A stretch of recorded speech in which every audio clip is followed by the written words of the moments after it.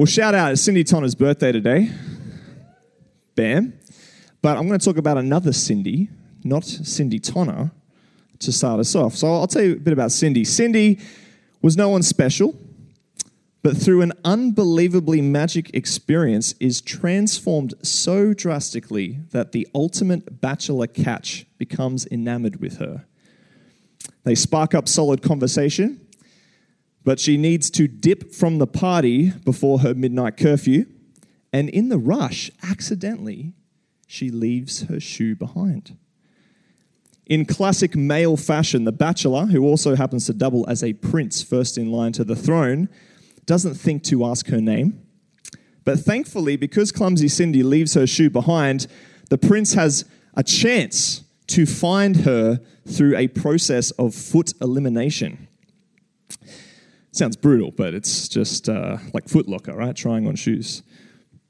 Lots of other things happen in this story. I'm not going to spoil it. But spoiler alert, the prince gets hold of Cindy. She tries on the shoe like she's trying on shoes in a shop, and it fits. They get married, and I'm assuming they live happily ever after. Now, why did I start by talking about Cinderella? Well, I'm a girl dad, so I've learnt about Cinderella quite a lot. But one focus of this story is that Cinderella is all about the shoe that fits, right? The shoe that fits. What shoes are you wearing tonight? Are you wearing sandals tonight? The shoe that fits. You know, without the shoe, the prince doesn't find his bride, Cindy doesn't get married into royalty, and the story is an epically pointless and boring story. Okay? But where am I going with this? Well, there's a shoe that fits our church. Okay? And the shoe that I'm talking about, it puts us in this beautiful position for close, deep, intimate relationship with the King of the universe. Because it's his heartbeat. It's who he is. And I'm going to talk a little bit about this later on, but the shoe is actually better seen as what's known as a mantle. I'll define that a bit later, but it's a mantle that is given by God and revealed throughout our history, and I'm talking about specifically Penrith Imaginations Church history, right? Our history through our leadership that we've been blessed with over the decades, and through many open doors of opportunity that are only possible because of God leading us and opening those doors, both in the wider world and also within this church and in this city, right? It's a mantle given by God. No other shoe quite fits the same. And that shoe is missions. And more specifically, the mantle of giving to global and local missions and going on missions. It's the give and go of missions. That's the mantle that's on this collection of people who are gathered here in Penrith. It's what Isaiah prophesied and what Paul re-emphasized as the beautiful feet of those who bring the good news. It's the gospel to everyone, everywhere. And I believe he wants to light us on fire once again for the mantle that's around our shoulders that fits so easily in this place more than anything else. The mantle on our feet, so to speak. So the title of this message is Our Mantle is Missions. And we're going to look at a short passage from Paul in his letter to the Philippian church. And what we're going to see in this passage is that Paul really loves this church. And it's clear that the Philippians really love Paul. And it's seen most clearly through their financial giving, their support of Paul. And it really seems like our church, Imaginations Church, has a really similar mantle to the Philippian church. And it's really cool. And so we're just going to look at 10 verses, and I'm hoping that some stuff for yourself jumps off the page, but I'm also going to pick through a few things that we see here. So let's read this passage together from Philippians chapter 4. It says, and this is Paul speaking, "How I praise the Lord that you, the church, are concerned about me again. I know you have always been concerned for me, but you didn't have the chance to help me. Not that I was ever in need, for I have learnt how to be content with whatever I have. I know how to live on almost nothing or with everything. I have learnt the secret of living in every situation, whether it is with a full stomach or empty, with plenty or little. For I can do everything through Christ who gives me strength.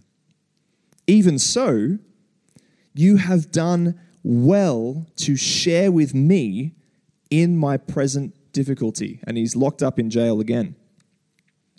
Verse 15, as you know, you Philippians were the only ones who gave me financial help when I first brought you the good news, and then traveled on from Macedonia. No other church did this. Even when I was with you in Thessalonica, you sent help more than once. And I don't say this because I want a gift from you. Rather, I want you to receive a reward for your kindness. At the moment, I have all that I need and more. I am generously supplied with the gifts you sent me from Epaphroditus. They are a sweet-smelling sacrifice that is acceptable and pleasing to God. And this same God who takes care of me will supply all your needs from his glorious riches, which have been given to us in Christ Jesus. Now all glory to God our Father forever and ever. Amen. In this little passage, there's 3 distinct sections. They're all dripping with Paul's gratitude for God, but also his gratitude for this church in Philippi. In verses 10 to 14, we've got the secret source of Paul's life to live content, to live whether he's got a full belly or an empty belly, pockets full of money or nothing at all. There's something more than this, and it's actually having faith in God, right? That's the thing, that whether we're full or empty, we can continue to remain content, not overwhelmed with what life throws at us. So there's a lot in that. In verse 15 to 17, we see Philippi's love for Paul, that their finance was a sweet offering of sacrifice and love to this church. It was more than just a handout. It was a deep passion welling up from a deep love where they first received the gospel from Paul. That was their response. And then in 18 to 20, we see what is really Paul's glorious supply chain, which is actually the Father himself, having trust that God would provide always for his need. And the church of Philippi was the one who was led by the Spirit to supply for him. So I want to dig a little bit deeper in this passage here and maybe just throw out a few questions to get us thinking tonight. Paul gives glory to God because of the compassion of this church for his needs. In verse 10, it's like their concern for him has put him in a really amazing praise mood, right? He's just so grateful to God that he's supported by this church. But he's also a seasoned missionary, and he knows to rely on God to remain content regardless of his needs. So he's not dependent on the church, like fully, totally dependent, because he knows where his supply comes from, right? Now, this supplying of his needs is actually more than just money for Paul. What usually came with this whole full stomach and financial provision was actually a whole bunch of fellowship as well. Okay, like going between different homes in the church, receiving fellowship, receiving encouragement, love, a safe place, a place where there can be a relax or there can be some, fellowship. And I imagine that the life of a missionary, especially traveling between city to city, never putting down roots anywhere and then ending up in jail a whole bunch of times as well, can be, I imagine, a pretty lonely experience, right? So the Philippians are providing more than just financial stuff, right? And I witnessed this when I was in Mexico, okay? There was multiple times where I had the chance to chat with Heidi and Daniel at different points. And the theme that came up of what they really missed in COVID time was not so much the financial stuff, even though that was a huge thing, and I'll talk about that a bit later, But it was actually the fact that we were the first trip that they had in like 2.5 years. And they had a constant stream of teams, friends, but also churches coming to spend time with them, fellowship with them, hang out with their kids. All of that shut down. And what they really longed for and missed was the fact that they were somewhat isolated. I mean, they've got a church family there, but that overwhelming joy and gratitude that comes when a team travels down and ministers with you, it's something more than just finance, what we're doing in missions, right? So here's what I think the Spirit's asking us through His Word tonight, from just these small little bits. How well do I show love for my brothers and sisters in Christ? And how much do I trust God to provide for the needs that I have? Here's what I think is a reality this side of eternity. And Paul experienced this. Sometimes, and hopefully not all the times, but sometimes when you're on mission for God, sometimes all you've got is God, and you live on almost nothing, and fellowship is few and far between. You feel isolated, you feel alone, maybe doors are closed.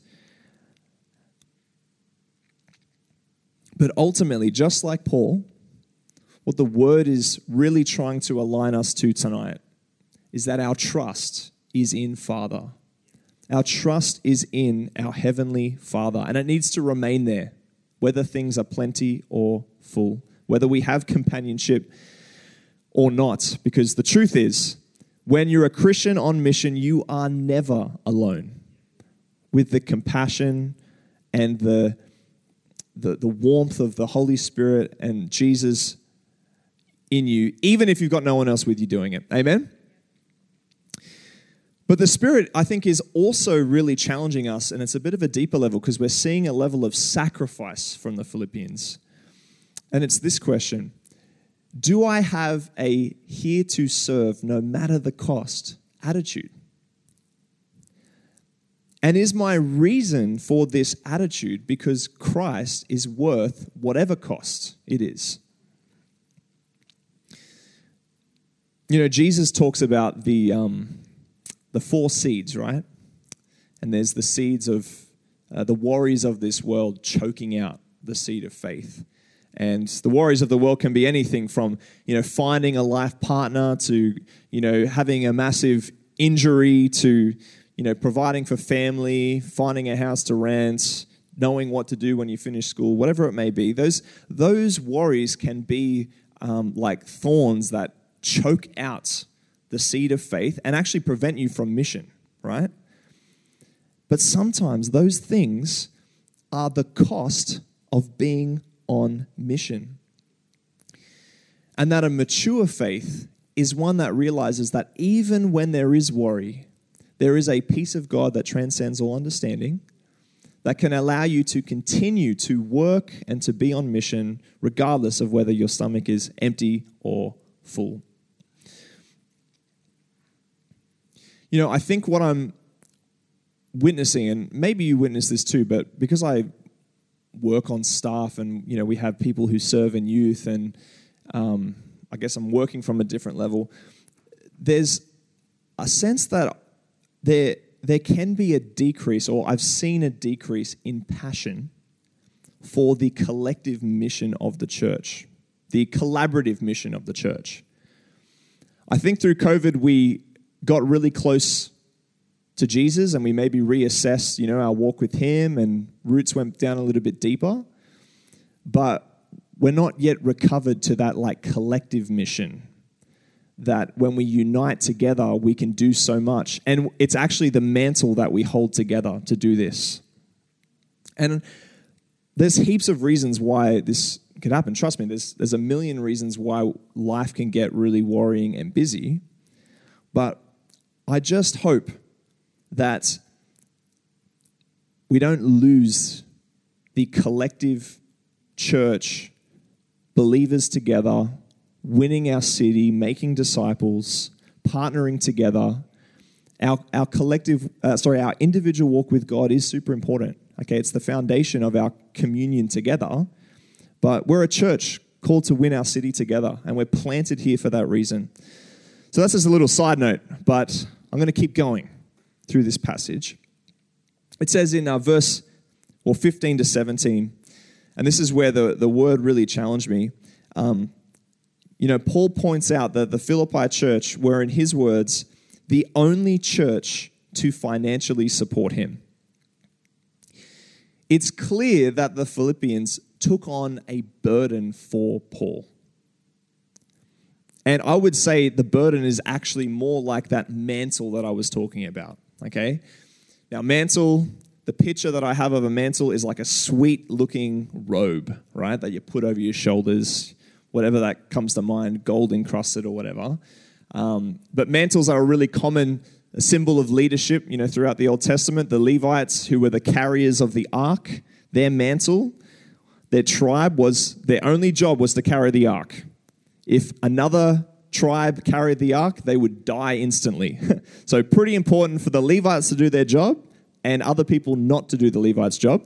But it's a mantle that came on them and they executed it. And what I was saying earlier is that this church has a mantle, the giving and going missions mantle.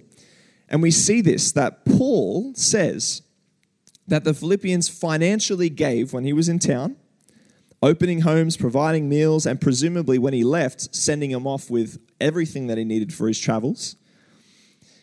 And they embraced generosity. But not only that, and this is bad English, they goad. Multiple times when Paul was ministering 160 kilometers away, and you can put up that sweet map, right? From Philippi to Thessalonica, 160 kilometers, here to Newcastle, give or take, okay?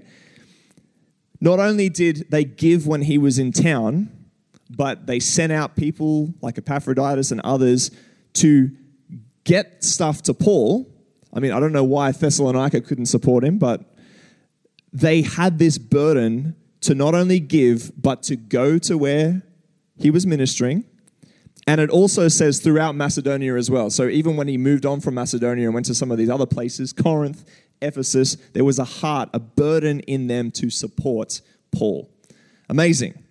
And super hard without, Corollas to drive there and support. It's all foot traffic, right? There and back for months, by sea even. So it's clear that this church, and I believe Spirit-led, because it's in God's word, were led to support Paul to the ends of the earth, right? To the ends of the earth. And that's us. That's Imagination's church. Our giving and going is our efforts to fulfill the Great Commission that Jesus gives his followers. And it didn't matter if other churches were giving or going or not, right? It mattered that we are giving and going, because that's the mantle that we're carrying on us, right? And so Paul wanted to acknowledge their work, not just to get more support from them, because Paul knew their heart, right? Paul knew, he didn't have to ask, right? But he wanted them to receive a reward for their kindness. And the reward is from God himself, who was pleased with their sacrifice.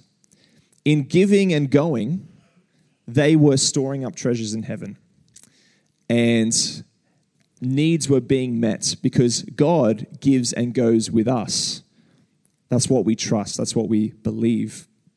So, our mantle is the Philippians mantle. It's the we give to missions mantle. It's the we go on mission mantle. And we've got 3 opportunities next year. We plant churches. Actually, we've got 3 opportunities overseas, and then we've got opportunities every single week, every single day in this city. I'll just say that.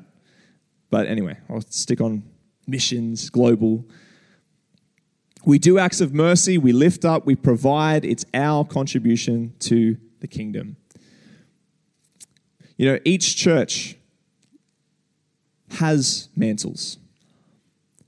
And you can see it. Some churches, their mantle is an absolute desire to equip people with a deep reverence for God's word, or a passionate expression of worship, or ministering to like a small group of broken people in a certain, like through a certain stream or a certain thing that's happened in their life.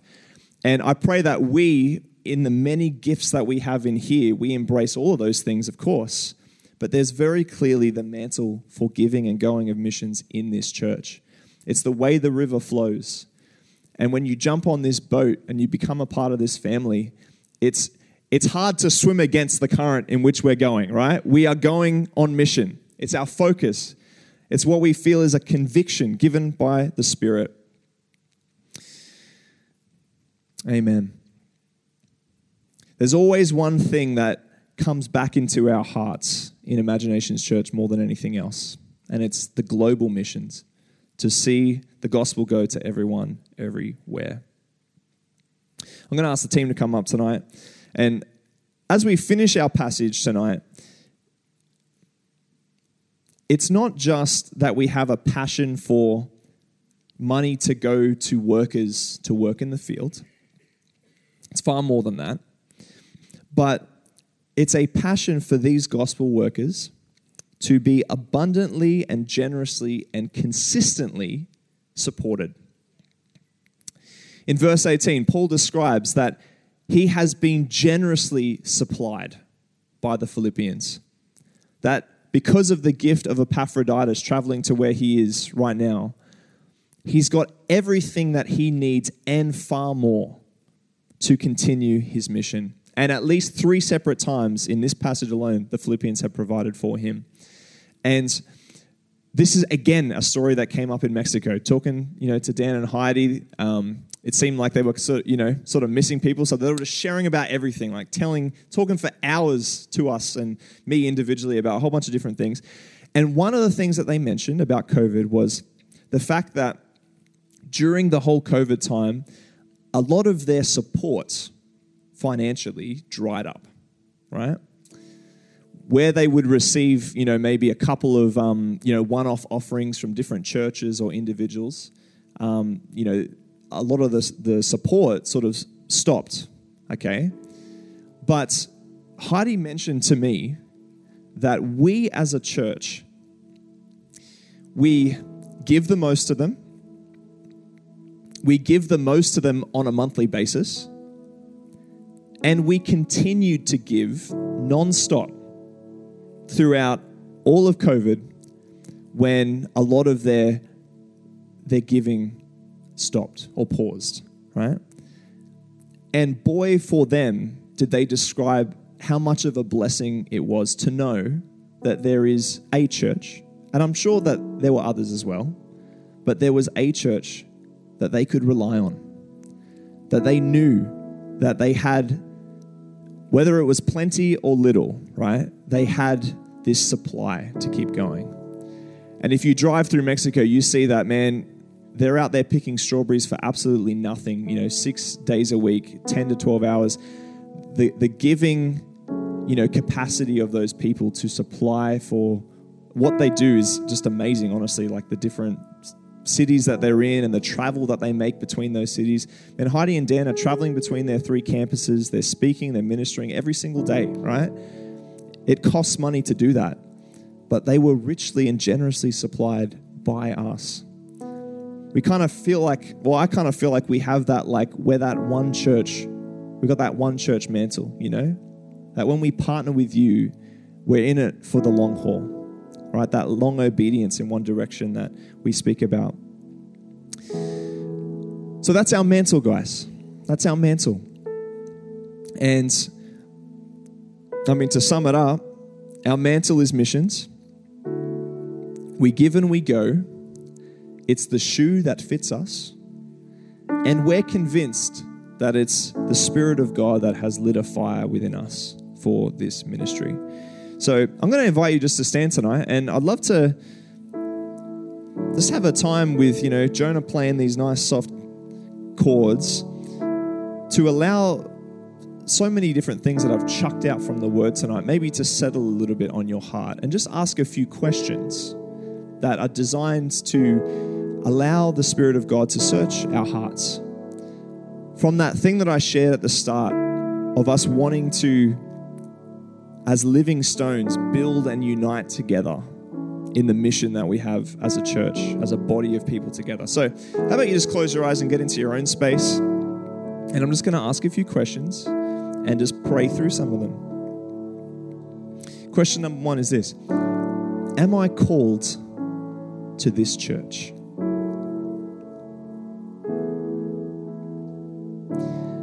Am I called to this group of believers? Imperfect, yet seeking the perfection of Jesus, following the perfect one. Am I called to this church?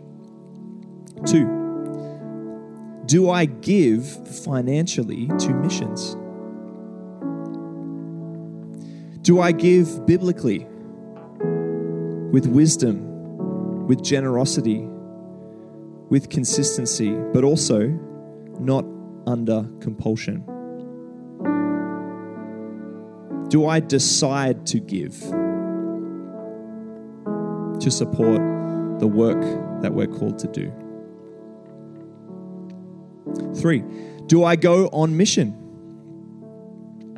Both locally in what I do on a week-to-week, month-to-month, year-to-year basis here in this little patch of planet Earth, but also with planning and provision globally as well.